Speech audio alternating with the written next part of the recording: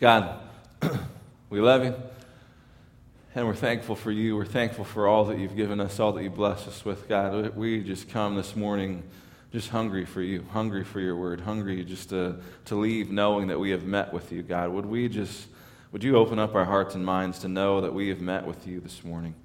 And God, would the words that I'm speaking this morning not be my words? God, no one comes here to hear from me. We all come to hear from you. And so I pray that you would speak through me, God. Would they be your words through your word this morning?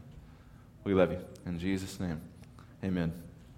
Amen. Well, we have been in this series called The Journey, talking about holiness and talking about what holiness is and the pursuit of holiness, the pursuit of God in our lives. And so this is actually week 4, believe it or not. This series has been flying by for me. I've had a lot of fun doing it. But we've just been really just unpacking this whole idea of holiness and what is holiness. We've kind of defined holiness in week 1 as the pursuit of God in every area of our lives. Right? And there's not one area that we're not pursuing God. That's what holiness is, God. It's a pursuit of God in all aspects of our life. But I call it The Journey. The series is called The Journey because I've asked you at the beginning of this series to just pick one. Pick one area of your life. Whether it be a habit that you have, whether it be a spiritual discipline that you'd like to start, whether it be some emotion that you struggle with, if you struggle with anger, if you struggle with something else, to just give that to God and just let Him have it. And try to pursue holiness in this one area of your life. And this is kind of what holiness is all about. How do you pursue holiness? It's kind of like eating an elephant. How do you eat an elephant? One bite at a time. How do you pursue holiness? One step at a time, day after day, one step, one step, one step. And so this series, we're kind of taking a month-long step, if you will, where I asked you to pick an area and kind of just pursue God in that one area over this series. And so we did that week 1. We kind of picked those areas and thought about that. And it's not too late yet. If you haven't done it, I want you to do it. And I want you to be specific about it.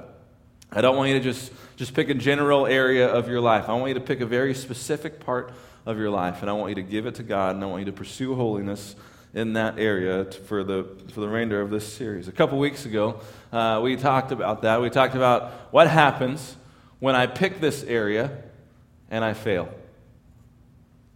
Pastor, I picked anger, and before I left the parking lot, I was angry. Pastor, I picked I want to read my Bible more. I really wanted to read my Bible more. I want to do that, and on Tuesday of that week, I stopped. I realized on Sunday that I hadn't read since Monday. All right, what happens as we pursue holiness in an area and we fail? What does that mean? And we talked about what Paul says about that in 2 Corinthians. We talked about repentance, a godly repentance, a repentance that leads to change. It leads to something bigger. It leads to a closer relationship with God. Repentance is a huge thing. And last week we talked about how those failures don't define who we are.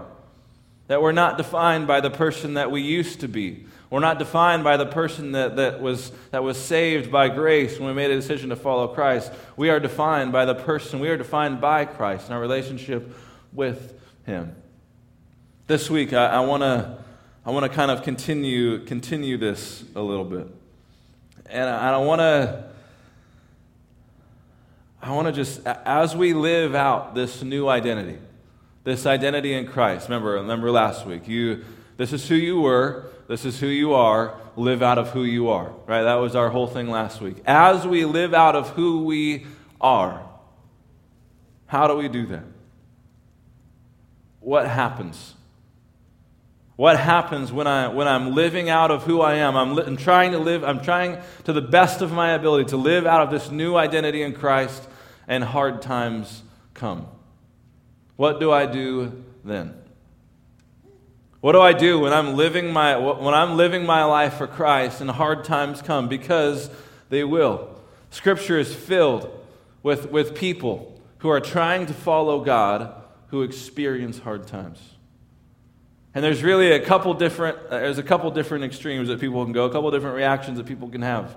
Right? In Exodus chapter 17, the people of God come out of Egypt. Right? They've seen all of the plagues. They see the Dead Sea part. They see God work in miraculous ways. They have bread from heaven coming every single morning. They see God at work. And less than 3 months later, we know from Scripture in Exodus chapter 16, they are already asking this question: God, where are you?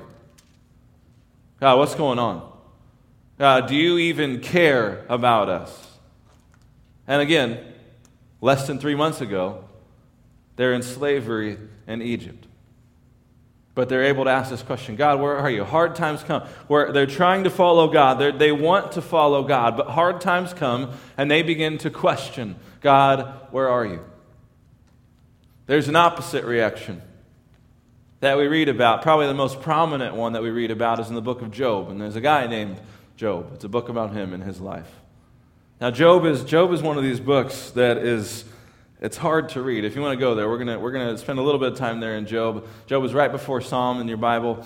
Job is one of these books that's kind of hard to read. I remember one year I decided that I was going to read through the Bible all in 1 year, all in the order. I was just going to go from beginning to end. And I remember getting to Job, and remember, this is after like Numbers and Deuteronomy and all these other books. I get to Job, and Job is basically this. If you haven't read Job, Job is like 2 really good chapters at the beginning, 2 or 3 or 4 really good chapters at the end, and then the middle is just meh.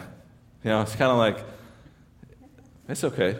Yeah, that's all right. Job is getting some really bad theological advice from his friends in the middle. It's just kind of just a weird book, right? But Job is kind of a hard one to read, and so I changed the way I was reading that year when I got to Job, and I got to the middle of Job. I said, I can't do this anymore. I need to skip around. I need to do some things. So, anyways, it's a great book. Don't get me wrong. It is a great book. But like I said, there's a couple chapters at the beginning, a couple chapters at the end.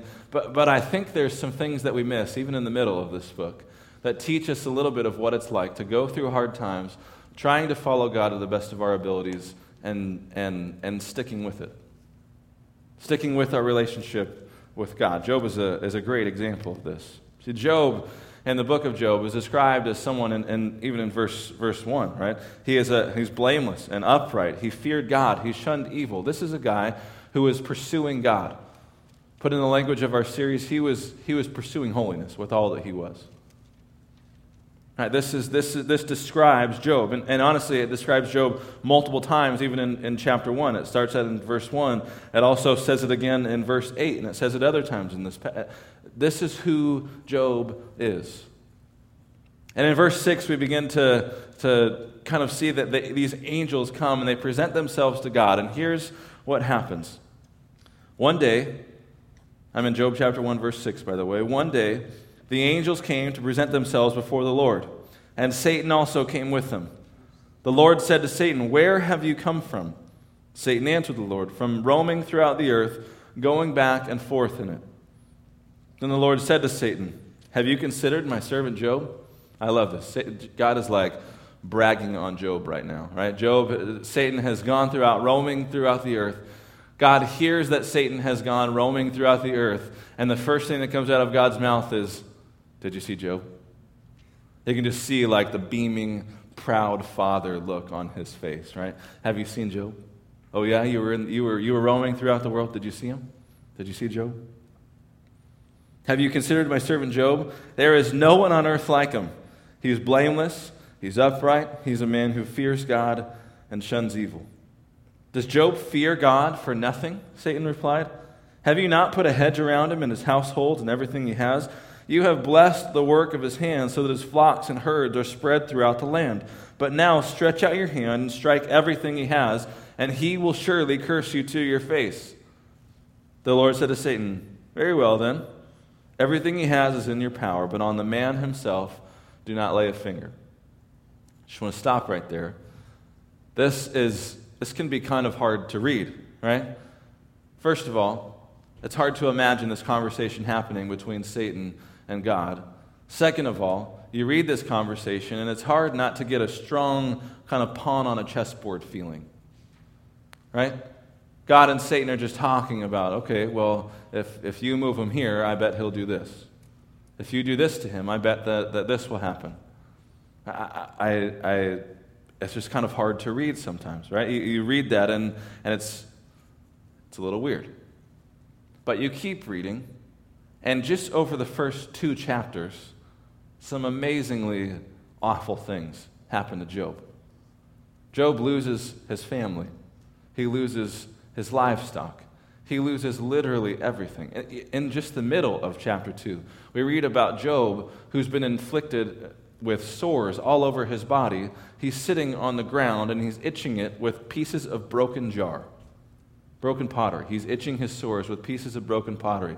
You can see how far Job has fallen just in the first 2 chapters. So then Job in chapter 3 begins to have this conversation with his friends.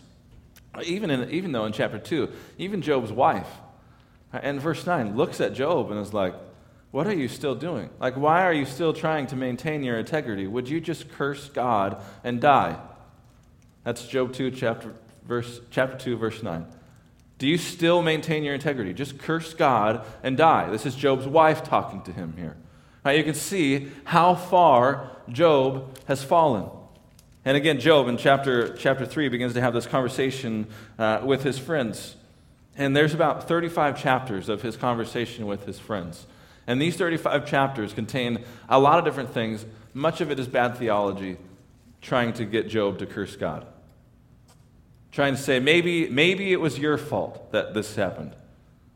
Maybe if you had just done things a little bit differently. Maybe it's your kid's fault that this has happened. Right? They're just trying to give Job so many different excuses to say maybe it was this, maybe it was that, maybe it was this. Maybe it was really bad theology, really bad kind of advice to Job from his best friends. But then, in chapter 38, God begins to speak. And when God speaks, it's not the response that you would, I think, want. Right? When we go through hard times and when we're questioning things and we hear from God, what do we want from God? I think most of the time we kind of want an apology from God. I'm sorry. And Job doesn't get that. Job doesn't get, I'm sorry, Job. I know that was hard, but I knew you could do it. No, it's not that. This is not the answer that Job gets from God. It wasn't an apology from God. In fact, I want to just read you this answer. God basically just puts Job in his place. Chapter 38. Then the Lord spoke to Job out of the storm. He said, "Who is this that obscures my plans with words without knowledge? Brace yourself like a man. I will question you, and you shall answer me. Where were you when I laid the earth's foundation? Tell me if you understand. Who marked off its dimensions? Surely you know. Who stretched a measuring line across it? On what were its footings set? Or who laid its cornerstone? While the morning stars sang together and all the angels shouted for joy. Who shut up the sea behind doors when it burst forth from the womb? When I made the clouds its garment and wrapped it in thick darkness? When I fixed limits for it and set its doors and bars in place? When I said, this far you may come and no further. Here is where your proud waves shall halt. Have you ever given orders to the morning, or shown the dawn its place, that it might take the earth by the edges, or shake the wicked out of it? The earth takes shape like clay under a seal. Its features stand out like those of a garment. The wicked are denied their light, and the upraised arm is broken. Have you journeyed to the springs of the sea, or walked in the recesses of the deep? Have the gates of have death been shown to you? Have you seen the gates of the deepest darkness? Have you comprehended the vast expanses of the earth? Tell me if you know all this.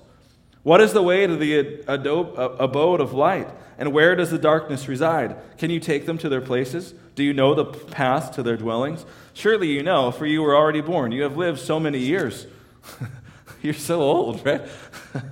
Have you entered the storehouses of snow, or seen the storehouses of the hail, which I reserve for times of trouble, for days of war and battle? What is the way to the place where the lightning is dispersed, or the place where the east winds are scattered over the earth? Who cuts a channel for the torrents of rain, and a path for the thunderstorm, to water a land where no one lives, an uninhabited desert?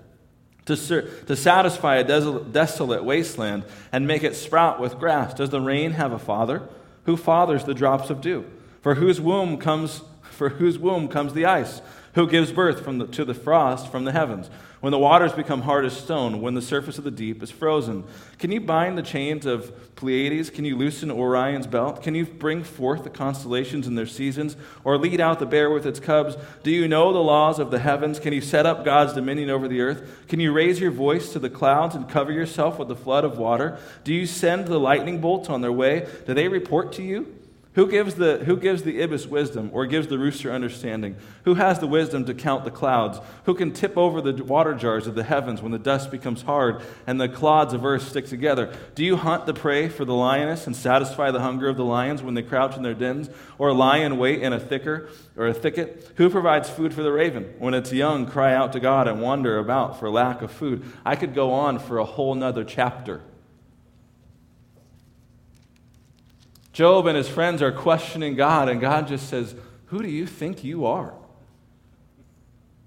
Who are you? Did you do any of this? Did you bring about any of this? Who are you? Job responds in chapter 40, after 2 chapters and change of God just giving it to him a little bit. And he says, I'm unworthy. How can I reply to you? I put my hand over my mouth. I spoke once, but I have no answer. Twice, but I will say no more. Then God speaks again, because he wasn't done. Gives it to him a little more.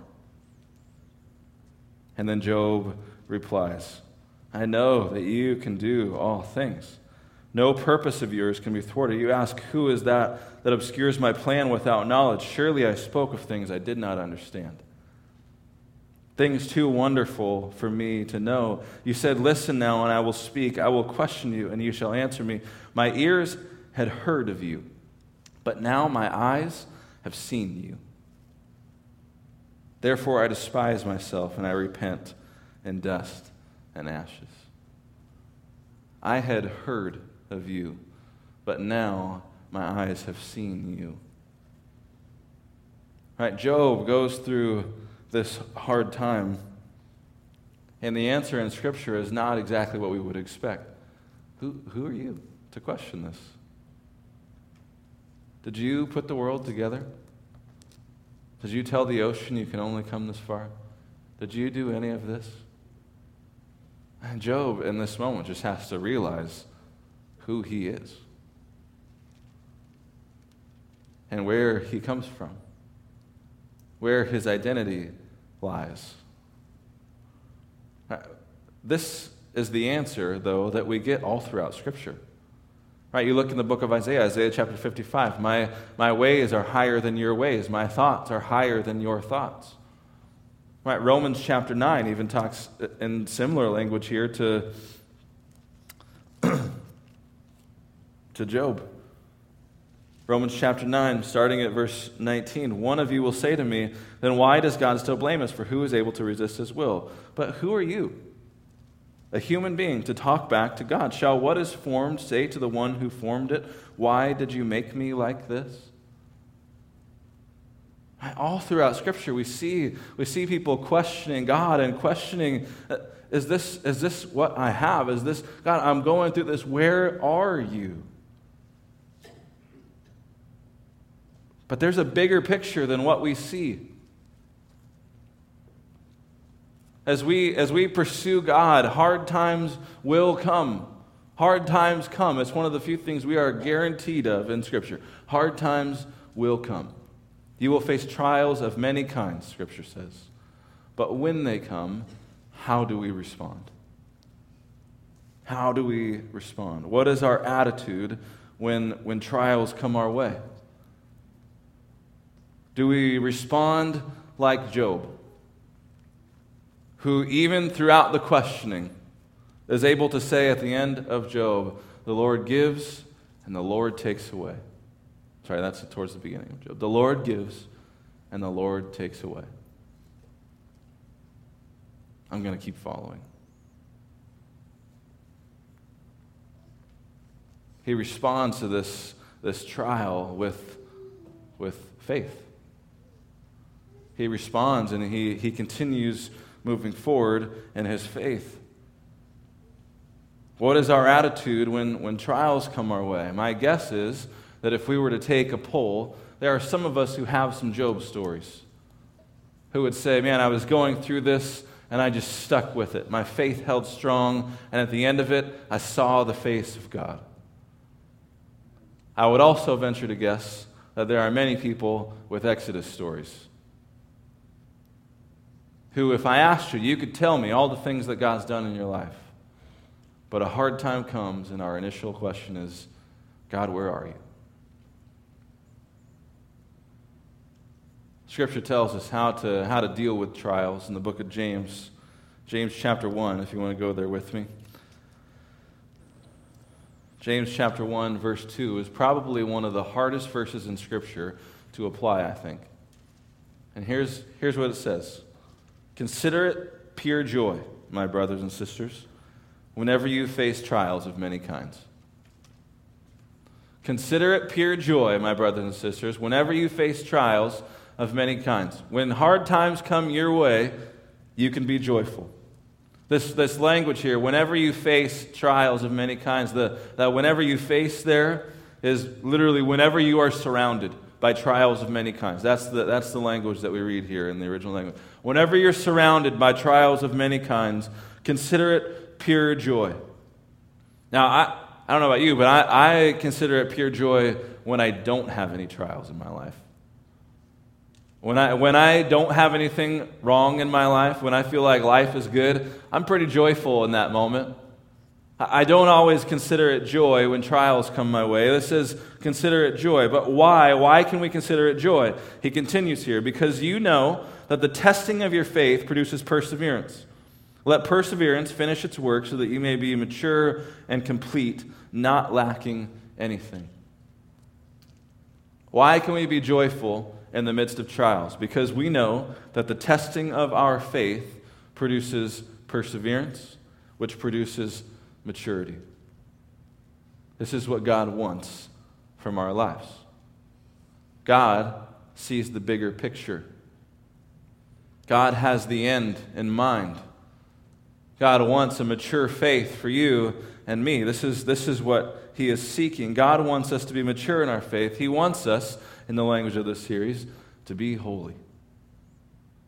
God wants holiness from us. My problem is, I just want to be happy. Maybe that's your problem as well. God wants holiness. My problem is I just want to be happy.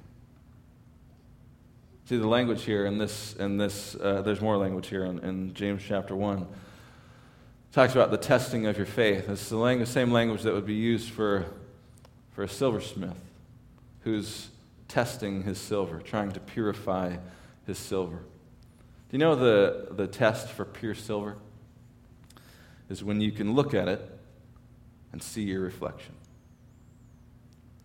So as you test this silver, as you do what you do to test the silver, what happens is the impurities rise to the top. And the silversmith will scrape off the impurities, and by the end, he's left with pure silver, with which he can look at and see himself. I want you to think about that as we talk about this verse. Consider it pure joy, my brothers and sisters, when you go through trials of many kinds. Because you know that the testing of your faith, these trials are the testing. You know that the testing of your faith produces perseverance, which produces maturity. This testing of your faith, when we go through trials, what happens is all of our impurities, they seem to rise to the top. And God, in His great love and grace, can scrape off these impurities. And at the end of everything, He's able to look at us. When we have become mature in the faith, He's able to look at us. And when He sees us, He sees Himself. This is what it means to be tested. This is why we can consider it joy when we face trials of many kinds, because it's through the trials that we begin to look more and more like Jesus, more and more like God. It's amazing. Verse 12 in chapter 1, he continues talking about these trials.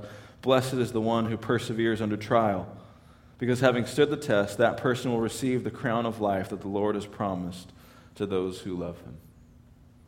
Blessed is the one who perseveres under trial, because having stood the test, that person will receive the crown of life that the Lord has promised to those who love him. If you think back to Job, this is the test, right? At the end of Job, God is able to have a conversation with Satan and basically just say, I told you so. He does love me. He does fear me. You did everything that you could to try and test him, but look at Job. Look at Job. My prayer is that when hard times come our way, we respond like Job. But I know that sometimes as we go through hard times, we tend to forget who we are in Christ and who God is in our lives. We tend to look a little bit more like the people in Exodus who had just seen God work in mighty ways and forgot. God, where are you? Yeah, I know we just saw the Dead Sea part. I know you brought us out of slavery. I know you feed us every day with manna from heaven. I know all of that. But God, I'm thirsty. Where are you? This is the same story that Moses hits a rock and water comes out of the rock. But God knows that we have a tendency to forget. If you have a tendency to forget, I want to remind you this morning, you're not alone. We all have a tendency to forget what God has done in our lives. We all have a tendency to forget what he means in our lives. We all have a tendency to forget where he brought us and what now defines us as our relationship with him. God knew that as humans, we forget. Which I think is why, on one of his last nights on earth, he's having dinner with his disciples in the upper room. Passover dinner. And he knows it's going to be one of his last with him as he is about to go to the cross. He's about to be crucified. He's about to fulfill the purpose that he had while he was here. And he takes the bread and he takes the cup. And what does he say to them? He says, "Do this in remembrance of me." I know that you're going to be tempted to forget. But remember me. Remember what I'm about to do for you. Remember all the things I taught you. Remember where I brought you out of. Remember the way that you were. But now remember who you are. For centuries, the church has followed this example of remembrance of Christ. We call it communion, the Lord's Supper. And we do this every once in a while here at the church. We take some time to remember Jesus, to remember his sacrifice, to remember all that he has done for us. And here at the church, we pass out trays, and if I don't want you to feel obligated. If you're new here, you don't have to feel obligated to do this. You don't have to be a member here either to do this. All we ask is that you have faith in Jesus Christ. But as the plate comes and as you take a wafer, would you just remember the sacrifice that Jesus made for you? And as the trays come and the juice, you take a cup of juice. Would you just remember the sacrifice that Jesus made for you? He says to do this in remembrance of me. I'm going to ask our ushers to come forward at this time. and we're going to take communion together. Now, as you receive the elements, I want you to just hold them. I want to take them together this morning. Just hold them. Have some quiet time of remembrance this morning, and then we'll take the elements together.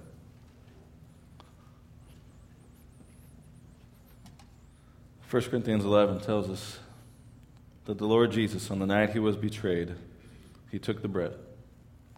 And when he had given thanks, he broke it, and he said, "This is my body, which is for you. Do this in remembrance of me." Take the bread.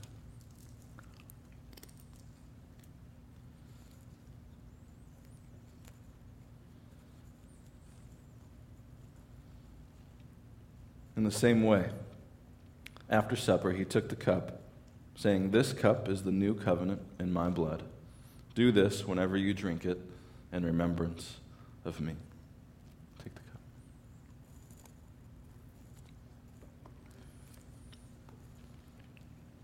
God, we love you. God, this morning as we open up your word and as we talk about following you and about pursuing holiness in our lives,